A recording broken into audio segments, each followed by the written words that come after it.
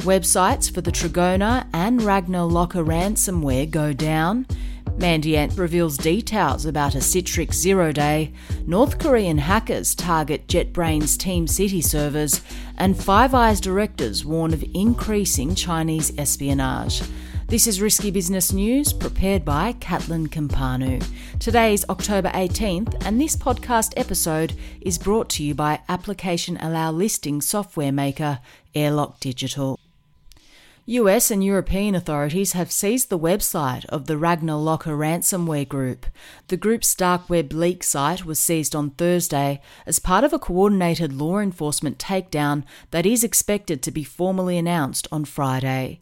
It's unclear yet if authorities have made any arrests. The Ragnar Locker group was one of the oldest ransomware gangs that was still active. It started operations in early 2020, but its rate of attacks has decreased in recent months. A group of pro-Ukrainian hacktivists known as the Ukrainian Cyber Alliance have hacked the servers of the Trigona ransomware.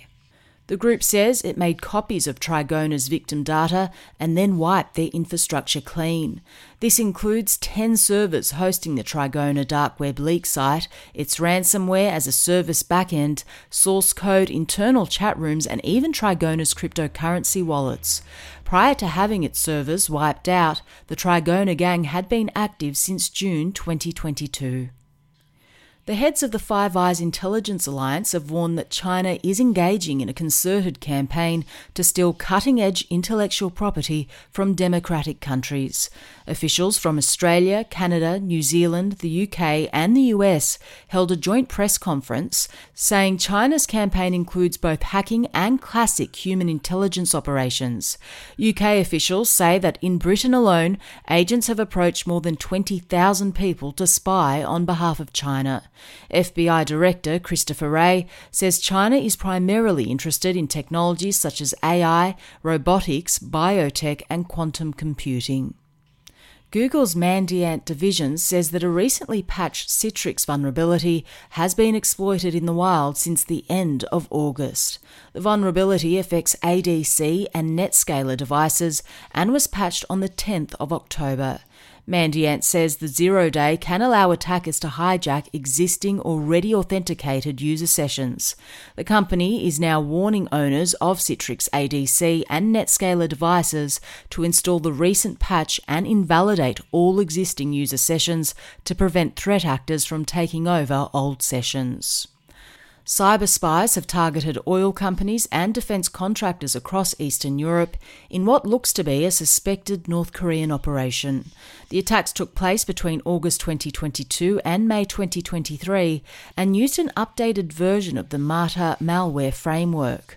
Discovered by Kaspersky, the company says the framework included both Windows and Linux malware, stealers, EDR bypassing tools, and even a USB worm to collect data from air-gapped networks. Kaspersky researchers haven't formally attributed the attacks, but noted that Mata code contains similarities to malware previously used by North Koreans and leaked Five Eyes APT code. An analysis of malware compilation times seems to point the finger at a group based in Korean, Chinese and Vietnamese time zones. While Kaspersky didn't name the group, it appears this is what PT Security previously named Dark River. Two North Korean hacking groups named Diamond Sleet and Onyx Sleet are exploiting a vulnerability in JetBrains Team City CI/CD servers.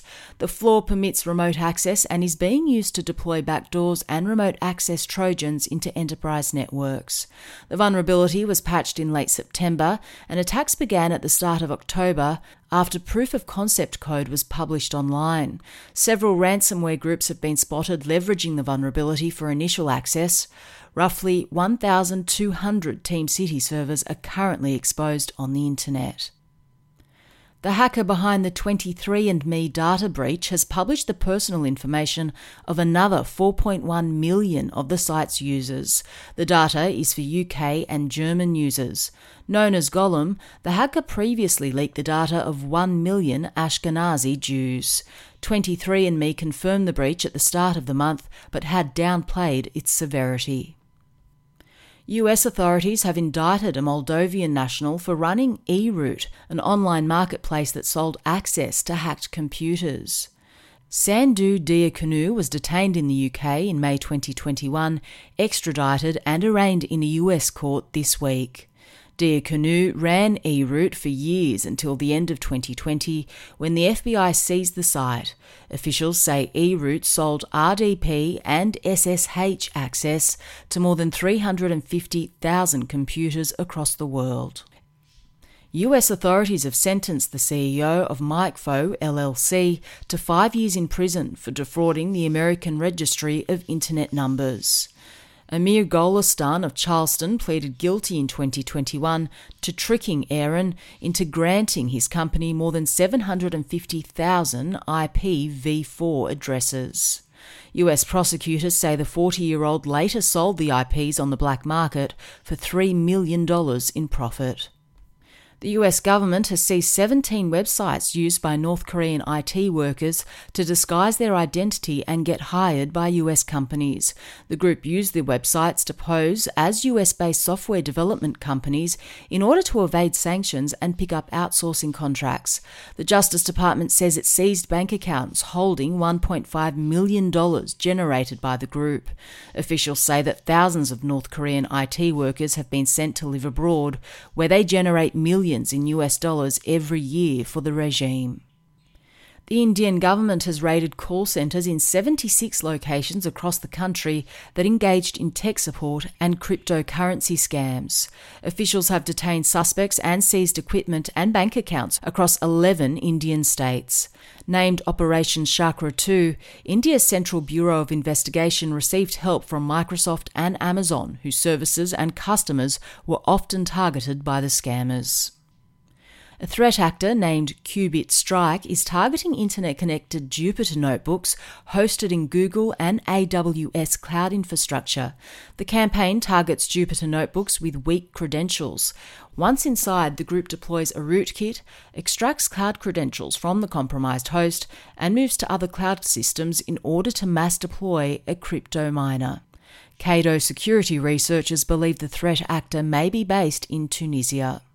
A threat actor has compromised the website of the Cloud Chat instant messaging platform and modified the company's Windows installer to deliver malware. It's unclear for how long the backdoored installer was live, but security firm Sophos says it spotted the incident in August and notified the vendor. While it hasn't received a reply, Sophos says the app's website appears to have now been secured. Japanese electronics giant Casio says that hackers breached its ClassPad educational platform and stole the personal data of registered users. The company confirmed the breach after hackers began advertising the ClassPad data on an underground hacking forum in September. Casio says the hacker stole the data of more than 91,000 customers across 149 countries.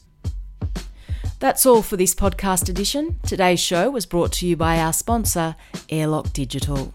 Find them at airlockdigital.com.